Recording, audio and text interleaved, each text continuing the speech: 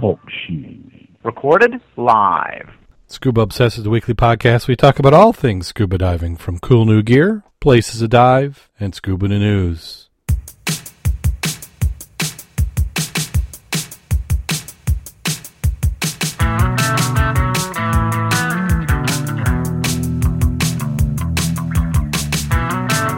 Scuba Obsessed episode 252 is recorded live August 13th, 2015.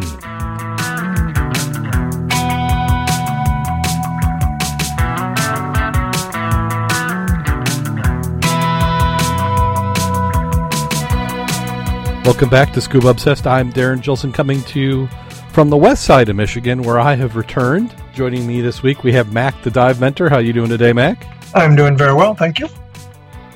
And it is beautiful weather.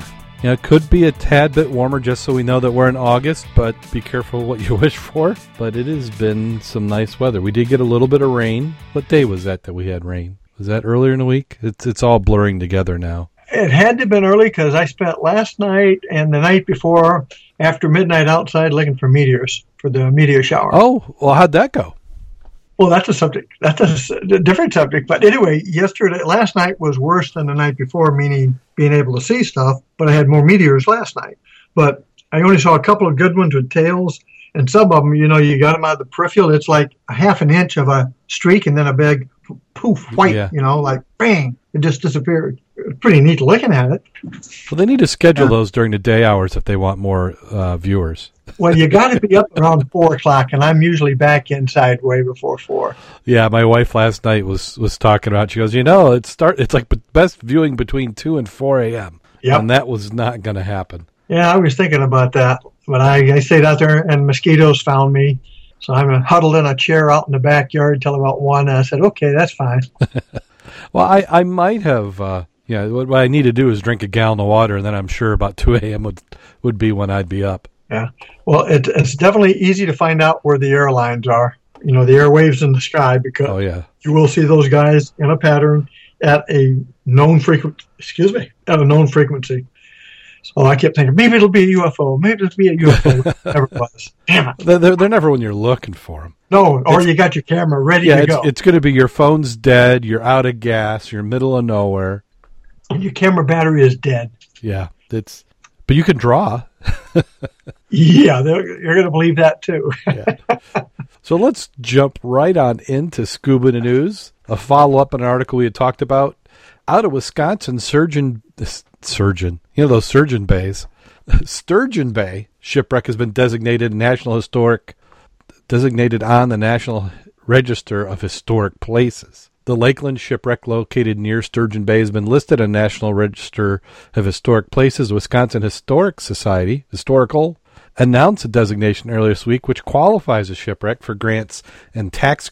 Why does a shipwreck need grants and tax credits? Because we know the shipwreck doesn't. It's for the people who are officiating the wreck, putting it on their register, and trying to make some more money out of it. Oh, goodness. It's like, why? Why? Okay. Deputy State Historic Preservation Officer Diana Perkunas said that it's important to designate places like these for preservation. Beginning as a bulk freighter in 1886, so Lakeland's demise in 1924 was one of the earliest Great Lake losses to be photographed.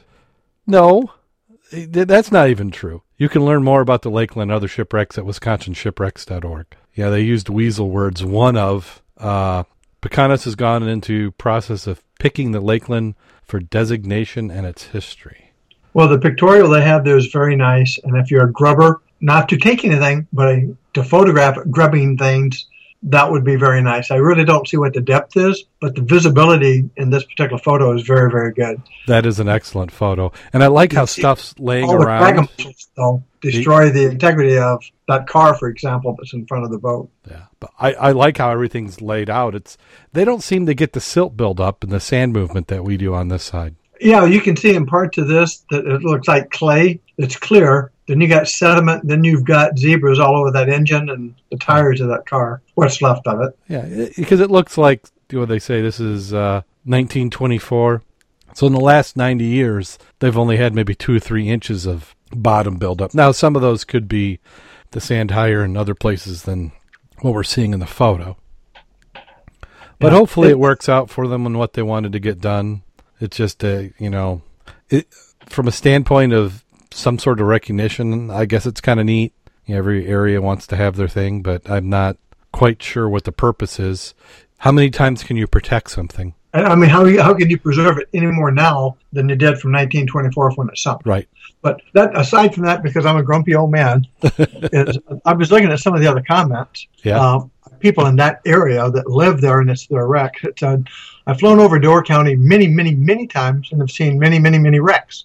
If this wreck is going to get grant money, shouldn't the others as well? Then there'd be enough money to close the fairgrounds in Sturgeon Bay and move the dirty air and noise-polluting racetrack. So I think we'll say if you're going to spend money, there may be other items. The other person posted said, could the shipwreck possibly be on the west side of Sturgeon Bay, like near the new hotel condo that is being rammed through? So it looks like there may be ulterior motives that we didn't come up with. Yeah, but we didn't invent it this time. Bottom line is I'd like to go there and try that dive. That looks nice. Lots of wreckage. Looks like a fun thing. Yeah, let me see. Can we figure out how deep that is? I couldn't tell if that was a picture, that a diver in the background or not. It did not look, based on the light coverage, 60, 70 feet at most from that pictorial. I'm going to consult the great big book of everything. The Oracle. The Wiki Wonder. And let's see. It's a 280-foot freighter. All right. Okay. Shipwreck Explorer. She is broken up at that picture. Okay. She lies in 200 feet of water, upright and intact. The Lakeland carried a group of cargo of cars and packaged goods, including Canadian whiskey. Built as the Cambria, and it was renamed in 1910. The vessel was built in 1887, Globe Iron Works of Cleveland. 280 feet by 40 by 20. Depth to deck is 165 feet or 50 meters. Depth to bottom 200 feet or 60 meters. So the deck level is what the bottom is on the Ann Arbor 5. Which means techie diver and you don't have a lot of time. Yeah. Which also means not a lot of recreational sport divers will be out there or ever see it. No, there won't be many. But darn, it looked neat. It does. A good picture. Well, that kind of explains a little bit of why some of the stuff is still there and the condition. Converted from a bulk freighter to a combination passenger and package freight steamer in 1910, she sprang a leak and foundered. Foul play insurance fraud was suspected but never proven. She was one of the first 3 steamers in the Great Lakes to have triple expansion engine. Now, that's kind of unique, triple expansion. I'm trying to remember. I'd have to ask my dad. He kind of knows who had triple and, the couple of the quads that were out there. Mm-hmm. So 1887. Okay, it kind of makes sense for when that was, because that's in about the 20 years where that was really going. December 4th. Okay, so what do we got next up? We've got family of a missing scuba divers pushing for new regulations, and just to get started, our sympathy goes to anybody who's lost anybody scuba diving. And we don't mean to make light of it, but do we really need some more regulations? The family of the British police officer who died in a diving accident off Vancouver Island is pushing for changes to British Columbia's scuba diving industry. Timothy Chu, a 27-year-old experienced diver, was on a chartered dive to Race Rocks on July 5th when he was reportedly swept away by strong current. Despite an extensive search, Chu's body was never found. This week, his family came to Vancouver Island from Hong Kong to visit the area where Chu disappeared. The family met with RCMP, search officials, and a diving guide who was with Chu when he was swept away as a search for answers in his death. Calling Chu's death preventable, his family said the current in the area was registered 5.5 knots at the time of his dive. That's a speed that the family considers dangerous. They are now asking the province to introduce new rules for an industry they say is largely unregulated, possibly mandating all divers wear a dive watch that carries a GPS locator and a surface marker buoy, says Chu's brother Joshua. One could wonder how much resources the province could save, number of lives rescued if better legislation for the diving industry was in place. We hope that there's a legacy of Tim, said Timothy Chu's uncle Bill Chu, to somehow cause the legislation to be changed. Chu's family held an emotional prayer at Race Rocks during their visit to the island. They also thanked volunteers who helped in the search, including one in particular, one of whom gave Timothy's mother a gift of a shawl that was dropped in the water near Race Rocks at the time of the accident as a gift reminder of the hugs from Timothy, explained Joshua Chu. The family is offering a symbolic gift of $2,000 for anyone who helps find the body of Timothy Chu. And I can understand that, they're heartbroken and it's a tragic event, but everything that they said, he could have on his own had. And they said an experienced diver, so they're trying to downplay that it was a mistake on his part. But if you're out diving, they said that it should be a requirement that he have a safety sausage, which everybody who's out on any sort of dive conditions where you're going to be away from shore should have one. That's our opinion. That's certainly my opinion. I dive right. I have to qualify that myself. That when we're out, like say, Pawpaw, shallow water, yeah, you can get away with not having a lot of that material because it's easy to see. You've got your dive flag also with you. You know what I'm saying? Yeah. I think we know that when we're out there on the big lake, offshore, especially diving wrecks where there is current, you definitely want a safety sausage because when you got 2 and 3 foot waves, you can't see that guy sitting there in a trough trying to make noises. Yeah. And for those who might not understand what a safety sausage is, just think of a long tube, or it's actually about 4 or 5 inches wide, 8-10 feet high. It's usually made of vinyl and it's glued together, and you put air into it. Sometimes they have a closed bottom, sometimes it's open, but you put air into it, and it just makes this big inflated tube, kind of like a really skinny lift bag, and you put one end down in the water, and it causes it to stand up, and it makes you a lot more visible when you're out there. Not to mention, a lot of them have a pocket in it that you can put a chem light, so it'll be illuminated, especially at night, or a strobe. They also have a radar reflector, or even putting a CD in there gives you that reflection surface. Yeah, and for a radar reflector, if you're on a boat who's out in the water and they're looking, that's something that the radar that some of these larger boats would have would reflect off of, and it would be an anomaly, and it would help clue them in maybe where you're at. Right. But you've got that. You've also got these e-perps, which I also think is a good item. It can be a little expensive, and everybody's got to take their own decision on how much money they want to spend. I think you can get the personal ones, which they're in a waterproof case with a battery. Some of them you can have a panic switch. Some of them, when you get to the surface, it opens up. So it depends on what his condition. Why he got swept away. How long before something happened? I mean, did he hit his head instantly and was unconscious? That's a little bit different situation than if he was floating for a couple days and then expired. So, but it's always good to have some of these items, and it's up to you to decide how safe you want to be. PADI, in their courses, Advanced Diving, they cover these items that they recommend, and it's a trade-off between making the sport too expensive and making it accessible. A lot, to me, it's really, what is your safety worth you? And again, if you have problems and you drown and you're on the bottom, that doesn't help a bit. You've got to be on the surface for the GPS to work. Right. And for any of the signals they might have, radio or otherwise.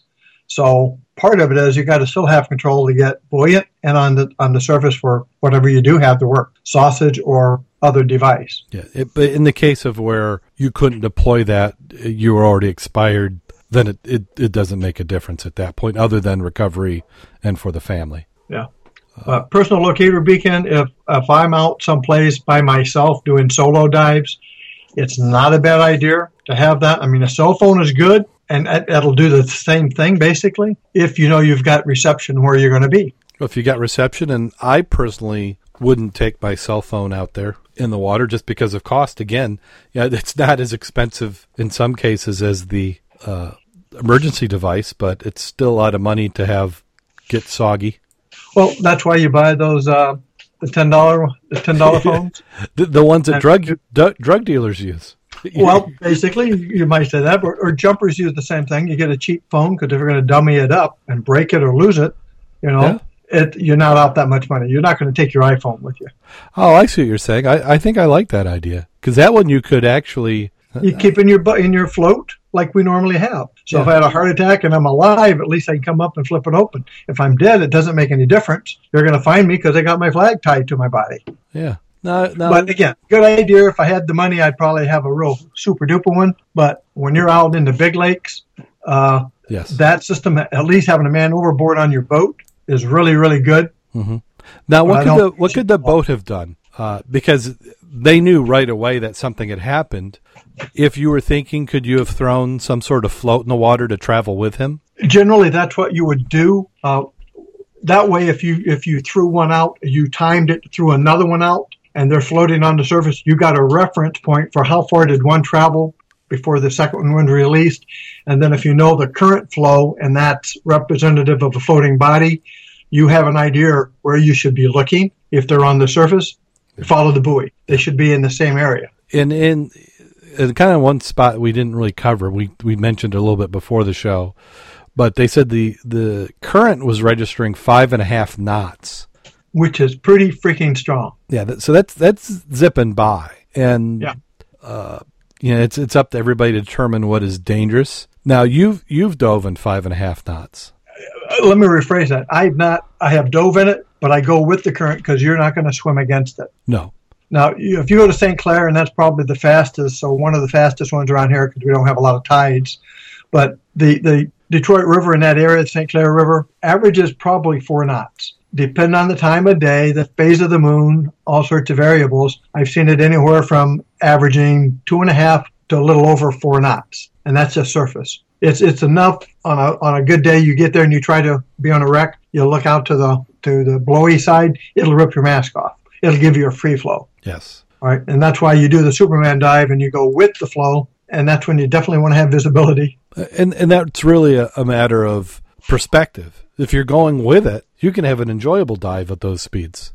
But if you're fighting against it, or if you're on a line that's which is basically making you stationary in 5.5 knot waters, that can be rough. That's not fun at all. No. Now, how fast do you think it was the Cooper River when we were in there? Well, depends. That one when I was, I had to hook in the bottom, and I'm just being drugged for the whole freaking hour. Yeah. That one, I bet that was every bit of 3 knots. Yes. If I had a good purchase, I could go against it, but it wasn't giving me a free flow. Yeah. But I did not enjoy that one in zero viz going backwards. No. Yeah. It was hard to do what you were trying to do while you were down there. Yeah. And like you said, I was able to get purchase a few times, and you could move against the current, but it was a lot of work. Yeah. And then we have a group raising money in Ohio for breast cancer. This one's out of Gibsonburg, Ohio, 25 feet below the surface. Carol Hall and her husband, Mike Mulvaney, past the sunken cabin of a cruiser, and that's in the photo in the article. You can see all our links in the show notes, so you can go back to the original sources, give them some click love. And this one is actually done in Gibsonburg at White Star Quarry, which is the home of a friend of ours, Rich Sinowick, Divers Sink, and also you need to check out his podcast, Divers Sink.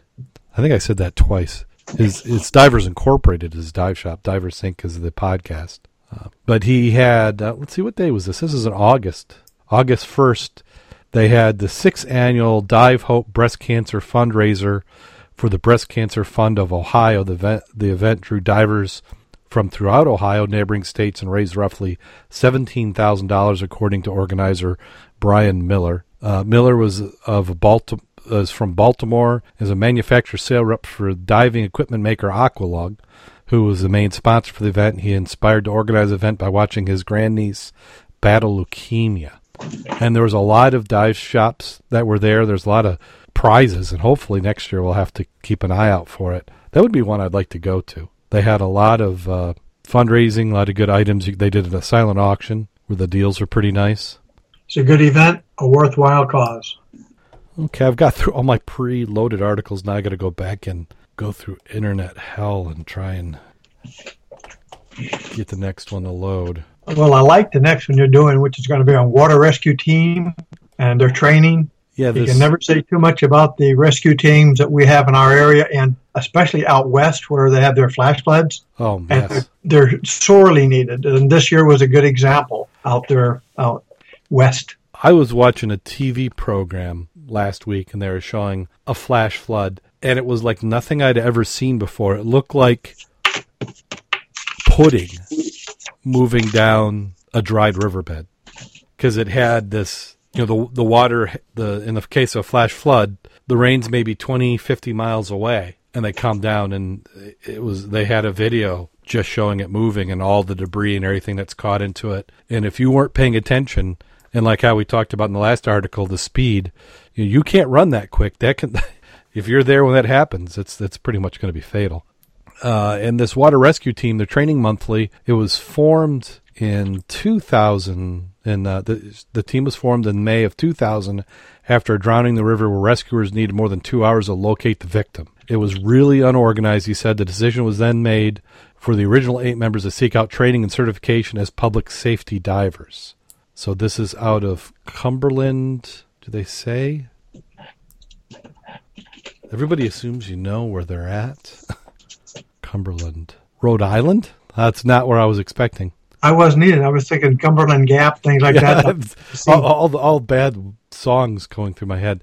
But they've gone through and gotten certification. The team's done quite well. They have a 16-foot trailer designated Marine One, housed at the Cumberland Rescue Headquarters to provide equipment storage and a place to change into and out of gear for the members. Trailer also includes an inflatable rapid deployment craft stored in a 2-foot by 2-foot bag, can be inflated 14 foot long, 4 feet wide in 1 minute using a scuba air tank. So they've got training in, they've got rescue training, they've got ice training. Shields is a certified water rescue instructor, ice rescue instructor, swift water rescue instructor, and he's currently training to become a scuba instructor. And I like this part that he's doing. He says he's providing water and safety presentations to all schools within the town, the Boys and Girls Club, and Cumberland High School Aquatics Program. So it's important to make people aware. The thing that's worse than one tragedy is two. And that seems to happen. You can't say too much about these people because generally, like volunteer fire departments, it's the people in the neighborhood, in the area that are providing this service on their time, their dime to make you safer. Yes. So and so support them. Off all of those guys. Yeah. So support them as much as they can because it's a challenge. There's other people and other groups are getting the money. Not saying they're not justified, but you look at this group, it's all volunteer. They're buying their own gear, and they're doing a needed service that benefits the community. Now, as a side note, I can't remember which one of our fire departments around here could not get funding for their river rescue for a boat because they've only had one rescue requirement in 5 years. But what they did do was they bought a new device. It's basically a buoy gun. And it shoots a line up to 300 feet. When it hits the water, at the end of the line is an inflatable vest. So if you're within 300 feet, they can shoot that to you and give you a chance to put on something that's going to float you in, and they can tow you in. Yeah, and that's some of the challenge we have locally. And it may be a needed challenge, but like here in the town that I live in, our fire department does have a water rescue team. It's administered by the fire department. They have a boat. Now we have in the town, a river runs right through the center. It's a very popular river. There's a lot of activity. So by the fire department having that boat, it enables them to do quick response. And the alternative would be members of the fire department using their own boat. So it's a little misleading to say that there's for another group to not have a need because they didn't respond. It just means that people didn't necessarily get in trouble. What was interesting about that aspect, what you're talking about, getting in trouble? Do you realize that if that fire department or system has that gun to be able to shoot a line out and try to rescue somebody, that because of having that in their possession, if all the people in that department are not trained on using it, and then a fatality occurs, they can then be sued because they didn't have trained, qualified personnel to use the equipment in which they had, which could have saved the person. Then a lot of people say, well, I just won't get it then. Well, that's unfortunately with a litigious society what we've got to go through. If you want to look at probably some of the best trained or people who receive the most training, it's the fire departments around here. It's a ridiculous amount of training. I would like to do it, but I can't. I couldn't have devoted the time. I was on the sheriff's department, and the firemen were out training us 2 to 3 times. To be proficient and to keep yourself safe, you have to practice. And that requires dedication and time of the people because, again, most of that's volunteer. Yep. You've got to practice, and you're practicing skills that you practiced previously. It's every 2 to 3 years you're renewing that training. Now, kind of back on the local fire departments, we also have at the county level, which we've done some work with them in the past, that they have a rescue team. So you've got this overlap, which it's not a bad overlap, but the county level, it's not as much of a quick response because by the time we got a big county, by the time you get the county called and they go out, you've got at least 30 to 40 minutes. In warm weather, if somebody's underwater, 40 minutes is too long. General around here, it's recovery. It's not saving. Yes. Now, where that boat that Bering Springs is used is it's like a bass boat, and they've got something that flips out the front of it, kind of a deck. So if you have somebody who's, say they were skiing and they got hit by another boat or had a heart attack, and it's hard to muscle them in over the side of a boat. They've got this platform that they can flip out that's about water level that you can roll somebody on, and then you can get them back into a boat ramp. Very nice. I like going. In fact, coming up this next week, for those who listen to the podcast, next week won't be the show like we normally do. I think we may do a best of.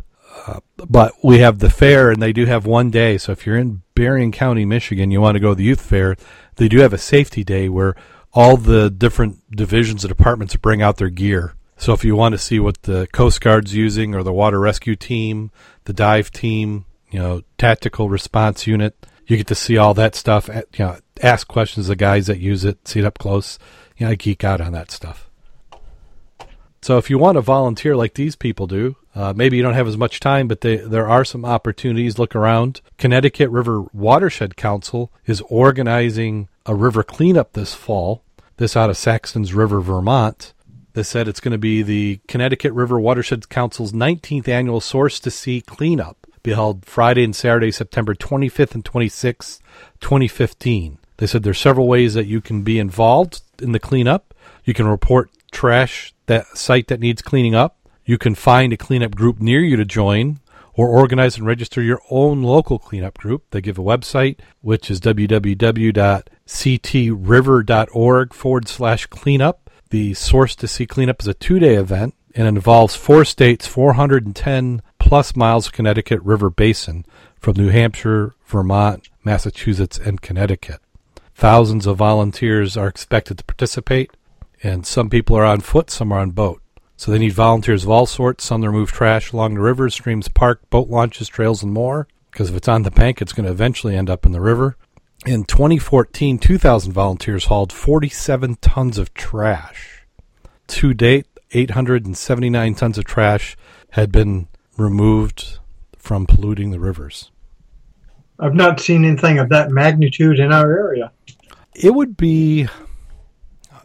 it sounds like what they've done, and being as long as they've done it, they organized it slowly over time. But you have a nice long river that touches many states, and you gave you a good platform, 410 miles. That's a long way, and so you can get it motivated. They're consistent. They've done it regularly. They're probably well organized, and they're doing it grassroots, where they've got many hands make light work. For us around here, other than the Great Lakes themselves, there's not that many long rivers. St. Joe, which we're on, that does come. I think it goes down to South Bend and then back into Michigan. Does it go back into Indiana again? Yeah. So it goes back between Michigan and Indiana. I'm going to guess that'd probably be maybe 100 miles. There are some groups, but I haven't seen anything quite this well organized. And part of the big issue with that is, what do you do with the stuff when you bring it up? You have to have a way of disposing it that does not cost a volunteer something. Right. The volunteers shouldn't be shouldering the expense for removing the trash. Yeah. And I think an organizing group should be able to get a municipal dump or somebody to be involved. Work on a garbage collection organization, and maybe they'd be interested. As soon as you start bringing up refrigerators, junk cars, bulky items, you need a place to dispose of it. And how are you going to get that junk car out of the water? Yeah, some of that stuff might. Oh, and that's why they've got the program where they're asking people to identify stuff. So they've obviously got some pre-planning they're going to do. So you're going to have just some random collecting of garbage, as well as I can remember in the 70s and 80s there would be some cleanups that would happen. The rivers where it looked like somebody's house had just been completely packed. And then here we go. This one's off Florida. Reef building begins off Brevard Coast, Brevard, on Friday of last week. Deployment began for 72 tons of man-made artificial modules. They said it was accumulation of more than a year's worth of work between several fishing-related nonprofits and Brevard County. The Florida Sports Fishing Association has been an active reef building program in cooperation with the Canaveral Port Authority for the past decade. Friday's efforts mark the first time since 1995 that the county government has been actively involved in reef building. We started this work with the county just after the 2004 hurricane season. The FSFA was involved in a number of cleanup projects for derelict vessels overseen by the Brevard County.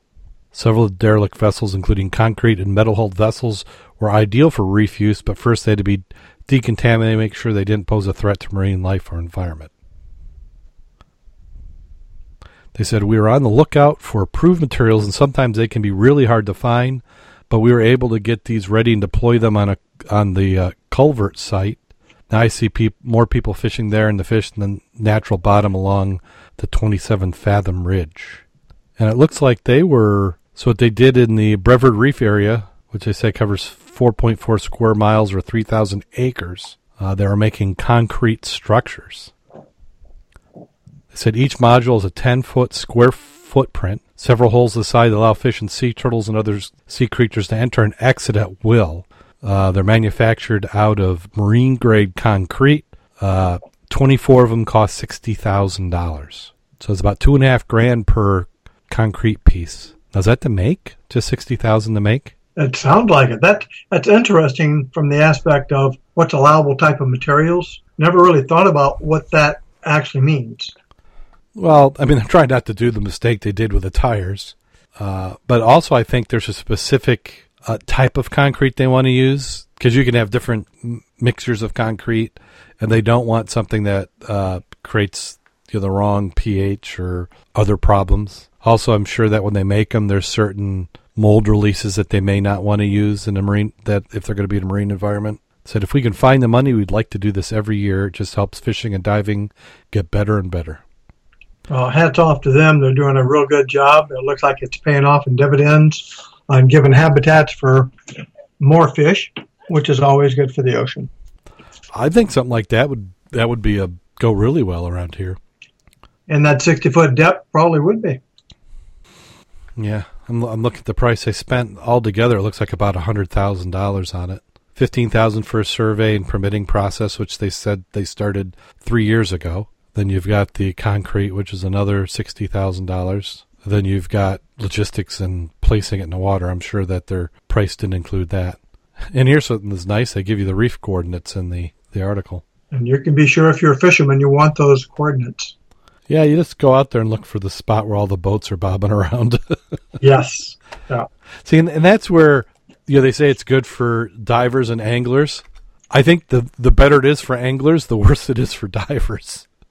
Right. The intake structure out there in front of the waterworks is really great for perch. Uh-huh. So you're not going to be diving in the tunnels or that structure when they're out there. Right. It's kind of whoever's there first. Yeah, gets to use it. And the thing is, if you're a fisherman, wait the divers out. They don't have a lot of air. They're not going to be down there forever. Go find another spot. You can come back, and they'll get off it. Now, how's this for a find? A teenager finds a gold bar while swimming. This is in the German Alps. The police are currently trying to figure out the source of the gold bar. The teenager made an unexpected find while swimming in a lake in the German Alps, a 500-gram or 17.6-ounce bar of gold. Police said Wednesday they were trying to figure out where the bar comes from and how it got to the Klongedes Lake. Everybody from Germany is groaning. A popular tourist destination near, oh my goodness. At the Berchtesgaden. Very good. I've been in that lake, and I love Berchtesgaden too, by the way. And you left a gold bar there? What can I say? I wasn't diving at that time. on the border with Austria. 16-year-old girl who was on vacation found it about 2 meters. I thought they said a boy. Maybe I just was thinking that. 16-year-old girl who was on vacation found it about 2 meters, 6.5 feet under the surface on Friday and handed it to police. Divers on Tuesday carried out through a search of the area to see if there's any more. Oh, heck yeah. What's this part about handed it to police? I don't understand that part. What? Something's wrong. Well, and that's one thing. I don't know what the rules are over there, but I hope if they fail to identify who it goes to, give it back to the girl. She should get to keep it.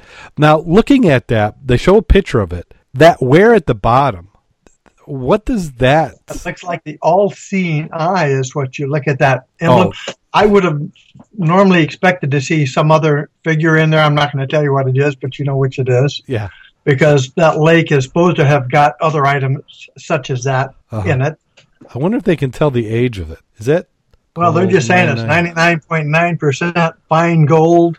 And the USSA, or is that a USSR? A little hard to look at that USR, stamp there. DEGUSS, yeah. But the scrape marks along the bottom is what really interests me. Yeah, like a prop hit it. Oh, okay. As it dropped out of the boat, the prop hit it. I guess that could be. Yeah. I was just wondering if maybe somebody had, I don't know. It was a funny wear mark to me, but I guess if a prop hit it, that would make sense. When they said divers on Tuesday carried out a thorough search, I hope they italicized quotes on both sides of thorough, because I sure be out there looking around. Well, then also, who checked the guys who were looking for it? The girl was honest. Who knows about the people who were... Hey, wait, there's 5 more of these bars. Wait, 4, 3. Well, yeah, they got people like you and me out there. We're honest. They're in trouble. If I went out for official business, I'd turn it over. I don't know. That'd be one where you'd like to say you wouldn't, but I'd be too darn honest. I'd have to give it back. Darn it. The question is, give it back to who? Yeah. Well, I would certainly be following up on it, making sure that they just don't sit on it and then sell it at an auction. And how about this for finding something? Identity of a Finnish shipwreck millionaire is currently a mystery. 90 years ago, the Kanteva steamboat sending its payload of 290 metric tons of copper sank. This is in the Baltic Sea. They said the current market value of the copper is estimated at 1 million euros. They said they still have no clues who the rightful owner may be. Around a week ago, a group of divers completed their investigation of the wreck at 90-year-old steamship laden with copper. The vessel was discovered in the Laxkar, and I'm sure I didn't roll the right vowels there, island in the Åland archipelago in 2013. Kanteva, the steamboat, sank to the bottom of the Baltic Sea near the entrance of the Gulf of Bothnia between Finland and Sweden. The marine archaeologist says he's confident he has established the vessel as the Kanteva due to its location, make, and fittings. According to ship's papers, one of the owners around the year 1925 was a certain Juho Kaskin, a farmer, MP, and municipal council advisor. According to Lindholm, Kaskin's descendants can still claim ownership of the vessel. However, the question is, who does the nearly 1 million euros of copper rightfully belong to? And this is where they talk about the law. They said it's a little bit more complicated than this finders keepers. Although it's maybe possible to identify the boat's rightful owners, that doesn't mean that they have legal rights to its content. The Finnish state cannot claim the bounty, as it's been less than 100 years since the vessel sank. Therefore, the wreck is not considered a protected site. And they said also, since gold, copper from this era may contain gold, it could be worth even more. They said miners didn't have the ability to extract the precious metal, so it's likely gold is buried within the less valuable metal. I didn't realize that. So in the 1900s, we still didn't have the technology to get gold out of copper. Not to the extent that we do now. Okay. Probably wasn't worth as much or then to the amount of effort it would take to extract. Do they say how deep that was? I saw something in here of 100 meters, 90 meters. Yeah. Couldn't tell if that was the depth. Yeah, the dives that followed extended to 90 meters. Yep. So that's not something you're going to casually go down to and work with either. Well, and that's why they said that it had been missing so long, is because the location, they said, is real hard and it wasn't really obvious it was there. And that's deep. So $1 million in material. So they just need to go and figure out who's got who it belongs to. Yeah. And talking about finding something, this would be an excellent find to have in a shipwreck. Many times when we get shipwrecks, there's not a lot to them. But in this particular case, they had the figurehead. And this is a 15th century shipwreck. The wreck of the Gribsjön. The vessel is thought to have sunk in 1495 in the waters off Sweden. It is considered to be one of the best preserved of its kind. The wooden figurehead is of a sea monster with ears like a lion. A crocodile's jaw was carefully lifted from the sea in southern Sweden on Tuesday by divers bringing up treasure from the wreck of a 15th century Danish warship. The figurehead came back from the wreck of Gribsjön, which is believed to have sunk in 1495 after it caught fire on its way from Copenhagen to Kalmar on Sweden's east coast. Although the hull suffered extensive damage, the remaining bits make it one of the best preserved wrecks of its kind, dating from roughly the same period as Christopher Columbus's flagship Santa Maria. Last time it looked at the world, Leonardo da Vinci and Christopher Columbus were still living. That is very cool. The pictures of it underwater look better than the ones on the surface after being preserved. Did you notice that? Yeah. Maybe it's just because we have our underwater eyes. Plus, it was bloated. Now, this one down below, is that after it's preserved, or that's when they brought it up? Well, that's what I was trying to do. The video is on, and it's got the ads you have to go through before you can take a look at it. I was trying to see what it said about that. Yeah. When you have something that's that old, it's been waterlogged that long, once it gets up, it can start to go pretty quick. Be future ready with Dell Open Networking Solutions, powered by Intel technology. And I hate it when you can't turn the sound off. Yeah, you gotta hunt for it.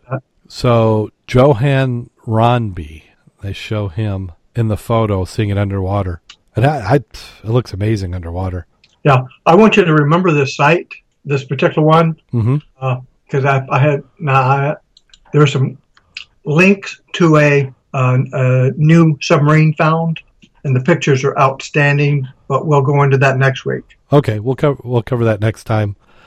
Yeah, this particular website we've run across quite a few good items, and again, these will be in the show notes. Well, yeah, that's really nice. That millionaire one, that's the one that has some links that you want to look at later, just as a clue. I think the next one's right up our alley. Yeah, this one is a 4 trucks and a scuba diver needed a tow. Castle Hayne, North Carolina, 2 towing companies had to work together Sunday to get a truck out of the water. Viewer Philip Nadeau sent WWAY, which is the network, Channel 3, who's reporting on this, pictures from the boat ramp. And that truck does not look like it's in too good a condition. Did I lose you, Mac? No, I'm just trying to figure out why it took them so many hours to get that truck out. Still there? Yeah, I'm still here. I'm just trying to think about. For one thing, he said it took 8 hours, 4 trucks, 2 scuba divers to get out. He says in 10 years, he's only had to use his diving equipment 6 times. Maybe you shouldn't be doing it in your diving equipment if that's all you've used your gear. Now, maybe he means just for recovery. I suppose, but I'm looking at, they've got the windows out of the truck, and they've got a big keeper strap lifting it by the truck's hood. It's like where it's at, all you had to do is hook it to the front and drag it out with a regular tow truck. That's what I'm wondering. Is it maybe that it, I don't know, got turned underwater? You're going to need the divers to go down and rig it up. Yeah, a diver. Right. And then you can get a pretty good suction underneath it, in the muck. So it could have had an underneath section, which might be why they used the crane. They probably didn't have lift bags, because lift bags would have eliminated this if that was the issue. Yeah, because I'm looking at the docks on both sides. How did that truck go? It's going to hit a dock. Yeah. So it's amazing to me. I just don't understand. Must have been entertaining. Yeah, I bet it was. Not for them, though. Now, how about this coming? We talked about that figurehead.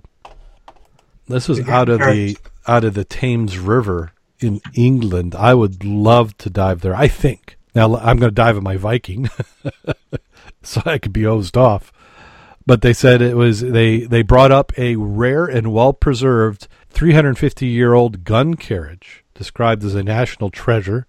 been raised from the depths of a 17th century shipwreck. The wooden carriage remains almost pristine condition after being buried in silt since the warship in London accidentally exploded and sank in the Thames estuary in 1665. So the estuary is really the part of the river that goes out into the ocean then. The carriage had lain undisturbed until now, when concerns of being that deteriorate prompted Historic England to step in. Working a team of amateur divers from Leigh-on-Sea, Essex, it was lifted from the seabed yesterday and returned to shore today. Archaeologist Alison James says it's a hugely significant wreck. The London is the only ship of its kind surviving on the seabed. It's really a time capsule which can provide us with so many insights. Now it's been lifted, we can begin to look at how the carriage was made. It is a great relief to have successfully lifted it. Archaeology can be a destructive process as you are taking artifacts out of their natural environment, so it's great to see it safely on shore. The carriage is estimated to weigh 1 ton, is 5 foot 2 inches or 1.6 meters long, and 2.3 feet or 0.7 meters wide. It was discovered about 60 feet, 18 meters below the surface by teams of divers led by a husband and wife, Stephen and Carol Ellis from Leigh. Last summer, over the past 8 months, parts of the carriage became exposed, placing it at risk of breakup due to the strong currents and exposure to sea worms. It was lifted using a 20-ton crane barge with divers on hand to ensure the fragile wood was protected and did not dry out. The ship was part of an English convoy sent in 1660 to collect Charles II from the Netherlands and restore him to the throne in an effort to end the anarchy which followed by the death of Oliver Cromwell in 1658. Unfortunately, she sank on March 7, 1665 in an accidental explosion. Their times don't quite line up there, but I think I'm just misunderstanding. This is the carriage will be taken to New York. The young lady we go with on the river last year. Yeah, she's over there now. That's what I'm saying. She's got the kind of job we'd like to have. Oh, yeah. She is up and out, always in England, doing that exactly the same type of work. Yeah, and you have to have an archaeologist, so you've got the paperwork and the degree and the experience that gets you in a lot of places.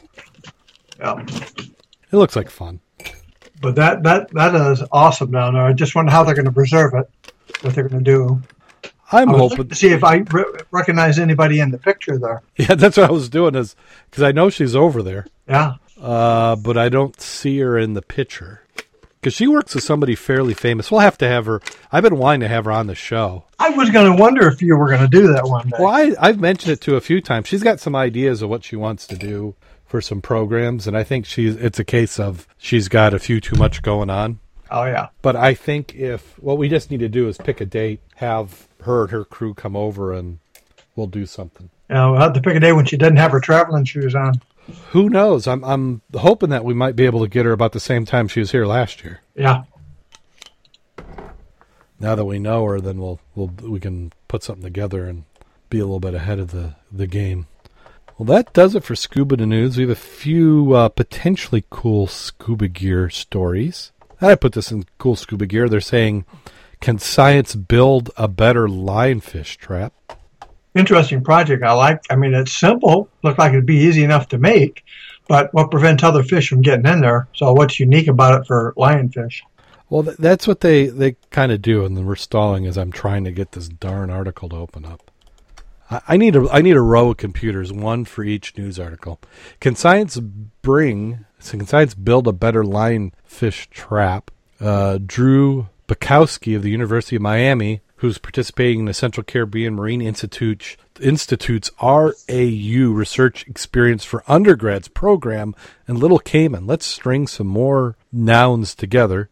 The idea is to add to the current culling effort. It says the current culling effort, especially in Little Cayman, is really focused on the reef ecosystems. Divers will go out with spears, and when you're diving, you want to go in the pretty sites. You'll spear at the marine park. The focus of the project is finding a suitable trap for juvenile lionfish.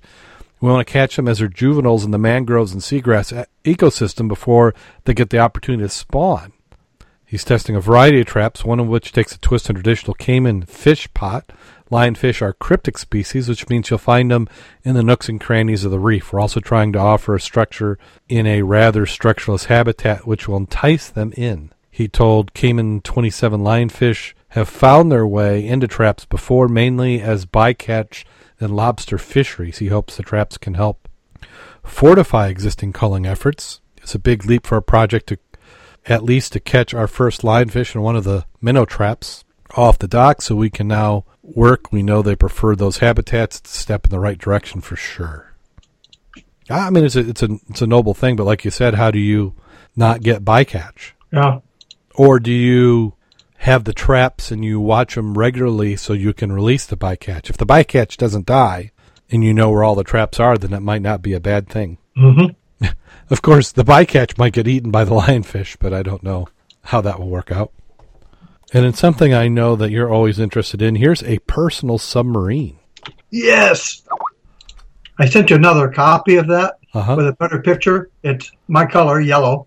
And this one I like a little better because it has some underwater shots as well as surface shots. So this is the personal scuba submarine, goes pedal power to electric. The Scoopster is the brainchild of a French diving enthusiast who came with a new concept of personal submarine. Instead of only going forward, it's capable of climbing, sinking vertically, diving, rising, traveling backwards, rotating on its vertical axis. After 3 years of testing their prototype and winning the Innovation Award for underwater vehicle-equipped scuba with increased maneuverability, they are now enhancing their craft. The project started back in 2009. After a couple years of hard work, they managed to participate in the 11th International Submarine Race in Bethesda Naval Surface Warfare, USA. And we've covered that before in the program. That's a race that started in 1989. They've been having it ever since. It's the races are being held, it says twice a year. I think the races are every other year, but I could be wrong.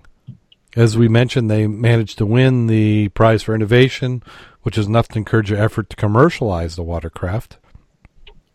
So to use the craft, you had to be both an experienced diver and capable of pedaling to create the power to move the sub. Said, since you're also fighting the drag of pushing one's legs through the water, the team has come up with a solution to ease the ride. The second model of the Scoopster, the Scoopster Nemo. Why does everybody use Nemo for underwater names? This enhanced model comes with proper e-assistance as they added electric motors to contraption. Okay, now you've got it. Optional equipment is dive lights, video cameras, surface nautical navigation aids. The Sussex submarine engines, the new version, can move at 10-foot long Nemo at 5 knots for an hour. That's not too bad. It's your typical wet sub. Yep. Only with, better. It looks cosmetically, it's very nice. Go back to the 1960s, Popular Mechanics, when you could get, or Popular Science, and you get the plans for a couple of wet subs. So we've advanced more in the materials we're using, the canopy and the fiberglass, as we are to what we used 50 years ago. Mm-hmm. Pretty nice, though. It doesn't give a price. Well, it's on a Kickstarter, so I need to go look it up on Kickstarter. But with 750 euros or $825, you get a half-day underwater joyride. I was hoping that would buy it. But that tells me it's already going to be pricey if that's all you can get for a half day. The one you've got, if you go to that link I sent you, take a look at it compared to what you've got here. You'll be a little surprised. Yeah, I'm looking at the one that you sent in the link, and those are some excellent pictures. I'd like the design of the other one, but you got to hoof and pedal that. But on this one here, this looked electric. Look at that motor on that. That's not a pedal. Yeah, no, on this one it's electric. This is the new model. But I like the shape of the other one better. I think they spent more time in the other one. Maybe this is to get it to where it's manufacturer ready. Yeah. Let's see. You can visit their website. Their website is scubster.org. Let's see. Do they have... It says Kickstarter here. I'm trying to see. They should have a link. You would think on their website they would have a link to click Kickstarter. I like the little part where they say, in terms of specs, looking at carbon fibered body craft can dive to 200 feet, which implies that only experienced divers should take it to the limit. Yeah, I'd say that's probably a pretty positive statement. Implies. Anybody has one out there you'd like to test it out in Lake Michigan, we'd be more than happy to give it a shot. Yeah, you can't sell it anywhere in the world if you haven't tried it out in Lake Michigan. That's really your proving ground for anything cool like this. Of course, we'd have to administer it. You don't want untrained people dealing with it. It'd be a struggle, but we could find the time to do that. Yeah, and I can't. They need to work on promotion because if you got a Kickstarter program going on, it'd be nice to be able to see it. Yeah, they don't have to worry about saltwater corrosion or any of that. Yeah. Oh, it cleans itself as it goes. So I'm going to take a peek at Kickstarter and see if we can find it. Okay, it looks like it just started. Here, let me paste you the details. I think we're going to do more promoting for it than they are. But here it is on Kickstarter. If you need to find it, you can either go to our website for the show notes, or you can go to Kickstarter and just search for Scoopster. It comes up. As of the night we're recording this, they had 2 backers and $119 raised out of their $16,357 goal. They have 53 days to go. And they're going to have a hard time getting... Okay, it's in French most of the time, and sometimes it's in English. Oh, I see. It's kind of almost like... if you've ever seen one of like some of those air cars that they've been promoting, it's kind of like the same thing, but for underwater. So what are they going to do? Gosh, it's in French. So what are they going to do with the money? I guess that's my question. Well, they got 15 updates on it, so we can go and look at that. Okay, they started August 12th. Oh, they're just talking about where it's being covered in the news. Well, I'd like to... what are they going to do about the project? So I think they're trying to raise money just to build the prototype. So for 10 euros, you get your name on the Hall of Fame webpage. 25 euros, your name on the website, and a T-shirt. 100 euros, and they don't even have an English translation for that one. That's probably the good one. Oh, and then they have another one where it says, discover how to pilot Scoopster for 30 minutes. Max depth, 10 meters. Oh, I see what they did. They did one in English, one in French. Pledge 1,000 euros. They don't say. I can't read that. 2,000. They get you more French stuff. 2,000 or more. Rent 10 days for a scuba diving club in Europe. Oh, so kind of like if you were a scuba diving club, you could do as a fundraiser. Rent 10 days for a scuba diving club. Huh. And they estimate to have this available in June 2016. That's cool. I'd ride in it. Oh, absolutely.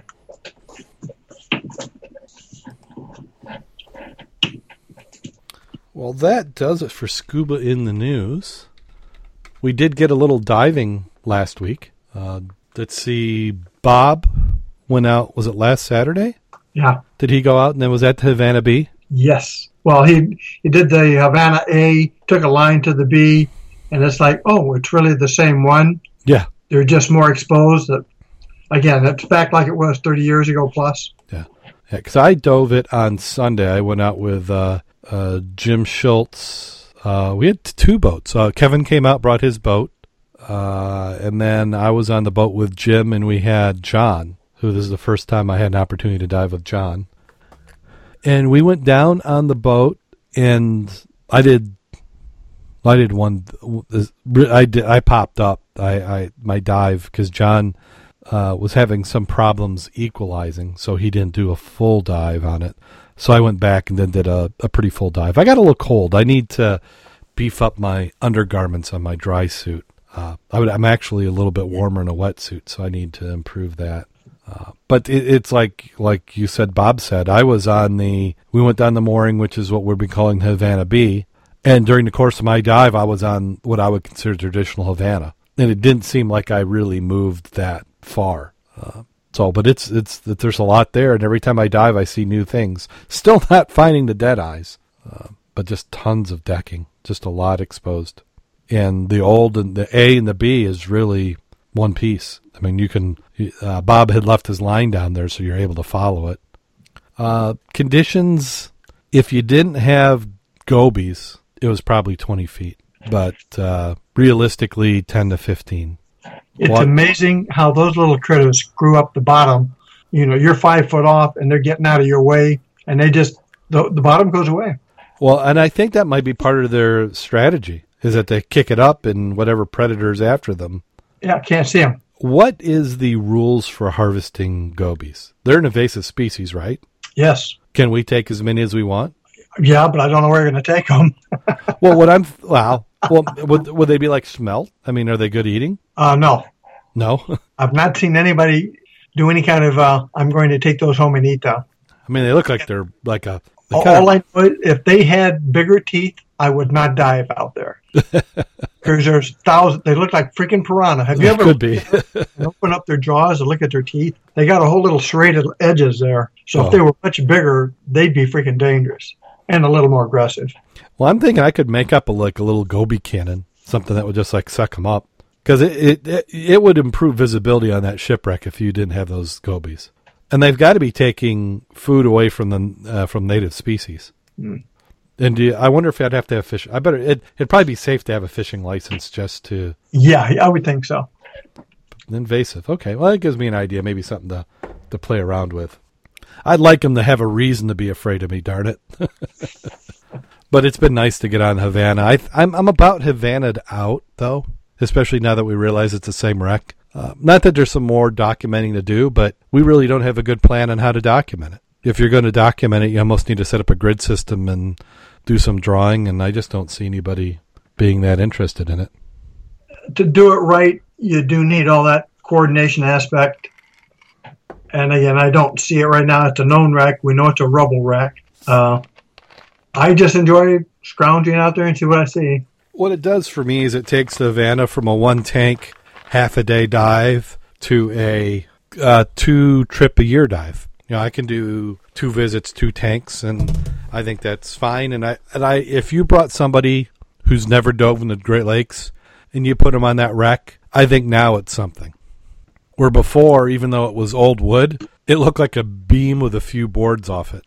Mm-hmm. So there's a lot more story to tell. You could use that as an introductory to wreck diving because it has a lot of the important parts of a shipwreck, and you could describe it, and you could have, you know, here's what the ship looked like before it sank.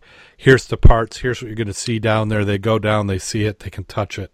So it's a good wreck. And there's not a lot of entrapment areas. Oh, no. Now, if you hit the Muskegon, which is, again, a nice wreck, it's shallow. There's a lot of obstructions that if you ever had a good day for visibility, you would love that wreck. It's a couple hundred feet. I mean, it's got the props still on it, shafts, boilers. So it's actually a better wreck and shallower, but the visibility usually sucks out there. Yeah, that's an early season wreck. That's one if you're going to come in May-ish. I think that's about the best I've seen on that. Now, we've had some. The interesting thing about the Muskegon is you can go dive that wreck, and then we've done the breakwall. Yes. And had beautiful tropical visibility on the breakwall. Which is freaking amazing. Oh, that is still some of the best viz. The best shallow viz I think I've seen in Lake Michigan has been there. Now, I understand that the club is talking about going out to Ann Arbor 5. It's not in stone because that's a dive you want to have 2 boats on just because of the distance from shore. It's a good 5 miles out there. And it's a deeper wreck, so you want to make sure if you're in a boat, you have plenty of line, because if there's not a buoy on it or a mooring, you're going to have to drop probably 250, 300 foot of line to get down to snag it. Yeah, if you're going to dive it, you're definitely going to be taking a pony. I think most of the guys going out there will not let you dive if you do not have a pony with you. Yeah, I would recommend a pony. I've done it without a pony, but with one time with a good dive buddy. The other, well, I think I did have a pony. Now that I say it, I've had a pony on there. Yeah, because even if you go down to 120 just to hit the props, which is a great photo op, I still like having a bail op. Yeah. Oh, I think anytime you're over 80 feet, for me, that's about the point when, you know. If I'm over 50 anymore, I take a bail op. Yeah. Oh, I'm not crazy about doing free ascents. Yeah, I've done plenty of free ascents on. Well, not the free ascent you're talking about. You're talking about a out of air. I got to come up. Out of air ascent. Yeah, it's better not to do that. Yeah, because I think even Jim is saying either you got to have doubles or a large pony. Yep. So go with the flow. And that may happen this weekend. I'm out of diving for the next 2 weekends because of the youth fair. I'm going to be making corn dogs as part of the Band Boosters program, raising money. The Bering Springs Fair, the best place to get corn dogs is the corn dog booth, which is run by Friends of Bering Springs, I believe is what it is. And a lot of charities work there, a lot of churches, like the Band Boosters, Optimus clubs. There's quite a few that work out of that, and they do a lot of good things out of there. So if you happen to be there, say hi, buy a corn dog. It's still the best price for a corn dog, too. You going to go to the fair at all this year? I we'll make the attempt. Next week is my busy week. So I still intend to. I'd like to go in the evening. I always like it when they turn the lights on. Oh, yeah. It's more atmospheric there, you get that flavor. Yeah. Yeah, you got the carnival rides all going. No games a chance. That's probably if you're into the, putting money in and knocking stuff over, you don't get those at the youth fair. But other than that, it's everything you get at fair. Kids are showing again, but they need me less than they do normally, so that's why I'm working the corn dog booth. But I'll be off of work. If you like the show, go ahead and leave us a 5-star review on iTunes. We also had one review on TalkShoe. I think it's a re-review. So I'm pretty sure this is Vacaville Mark. I think he's out of California. It says, great podcast, fun, consistent broadcast, knowledgeable cast. Let me see if I can find. I think he had another one a few years back. Oh, no, I don't. That was the first one he's done on here. Must be I remember him from iTunes. So we love those reviews. They help people discover the show. Traffic's been up for some reason. I'm going to say it's because summer's winding out to an end. In North America, school has started, especially in some of the southern states. South Carolina and Georgia had some schools that have already started. In Michigan, we won't start back to school until after Labor Day. But it still amazes me that they will have played, like Edwardsburg, 2 football games before school starts. Yeah, you got to fit them in. They keep adding games to the season. Well, if you're going to be a big man on campus, you'd like to have a freaking campus while you're playing football. Yeah. You can sit around and show your stuff. Yeah. And how do you have a prep rally if you don't have any school yet? Yeah, that used to be like the first week of school. You used to have the big prep rally before the first home game of the year, and they don't get that anymore. Now, that's unusual. Well, I'd like to thank WRVO Radio for putting us on the air. You can listen to us and other outdoor programs on WRVO Radio, the Rena Viola Outdoor Network. And you also can get us on Stitcher. I think if you put in Scuba on Stitcher, if they still have that search box, we should be one of the first results for you. You have anything you want to plug, Mac? No, sir, but if you are getting out there, stay safe. And if you're not getting out there and you're a diver, why not? Yeah, this is perfect weather. It can't get much better than this. Yeah, pretty soon you're going to be bitching about the hard water. Yep, you're going to be needing a chisel and a chainsaw. Don't say we didn't warn you. Okay, well, I think it's time for that time of the show. I think these are going to be agriculture related in honor of the fair that's coming up. Okay, so here's one I think that some of our farming friends might recognize. Old rancher owner John farmed a small ranch in Montana. The Montana Wage and Hour Department claimed he was not paying proper wages to his workers, sent an agent to interview him. I need a list of your employees and how much you pay them, demanded the agent. Well, replied old John, there's my ranch hand who's been with me for 3 years. I pay him $600 a week plus free room and board. The cook has been here for 18 months and I pay her $500 a week plus free room and board. Then there's the halfwit who works for 18 hours every day, does about 90% of the work around here. He makes about $10 per week. He pays his own room and board. I buy him a bottle of bourbon every Saturday night. That's the guy I need to talk to. The halfwit, says the agent. That would be me, replies the old rancher. Yeah, I'm not sure if that's really funny or not, because quite often that's the truth. That is. I know lots of farmers. And one of them, this was in the 90s, because I've been doing computers an awful long time. Since the late 70s, I started in computer industry. But this is probably about mid-80s, I was talking to one guy, and he said that his father, very early on in the state of Michigan, MSU, had done a program where they were computerizing farms to see if that would be an advantage to farmers to understand what their costs and things were. And they spent 2 years doing it, and he finally told him he had to stop because it was too depressing. He had 1 year where it cost him $2 per hour for every hour he worked. Yeah, that's incentive. Yeah. You just have, sometimes there's really no answer. Okay, here's a good one. I think you'll like this. There's a young man named Ahmed who had bought a donkey from an old farmer, Fork, for $100. The farmer agreed to deliver the donkey the next day. When Fork drove up the next day, he said, I'm sorry, but I got some bad news. The donkey is on my truck, but he's dead. Ahmed replies, well, then just give me the money back. I can't do that, says the farmer. I went out and spent it already. Ahmed sighs, okay, just unload the donkey anyway. Fork then asked, what are you going to do with the dead donkey? Ahmed laughs. He says, I'll raffle him off. The farmer exclaims, you can't raffle off a dead donkey. Ahmed, with a big smile on his face, says, sure I can. Watch. Just don't tell anybody the donkey's dead. A month later, the farmer Fork meets up with Ahmed and asks, whatever happened to the dead donkey? Ahmed answers, I raffled him off. I sold 500 tickets at $2 each, and I made a huge profit. Totally amazed, the farmer inquires, didn't anyone complain that you stole their money because you lied about the donkey being dead? The only one who ever found out the donkey being dead was the raffle winner, chuckled Ahmed. So when he came to claim his prize, I gave him his $2 back plus $200 extra, which is double the going value for a dead donkey. So he thought I was a great fellow.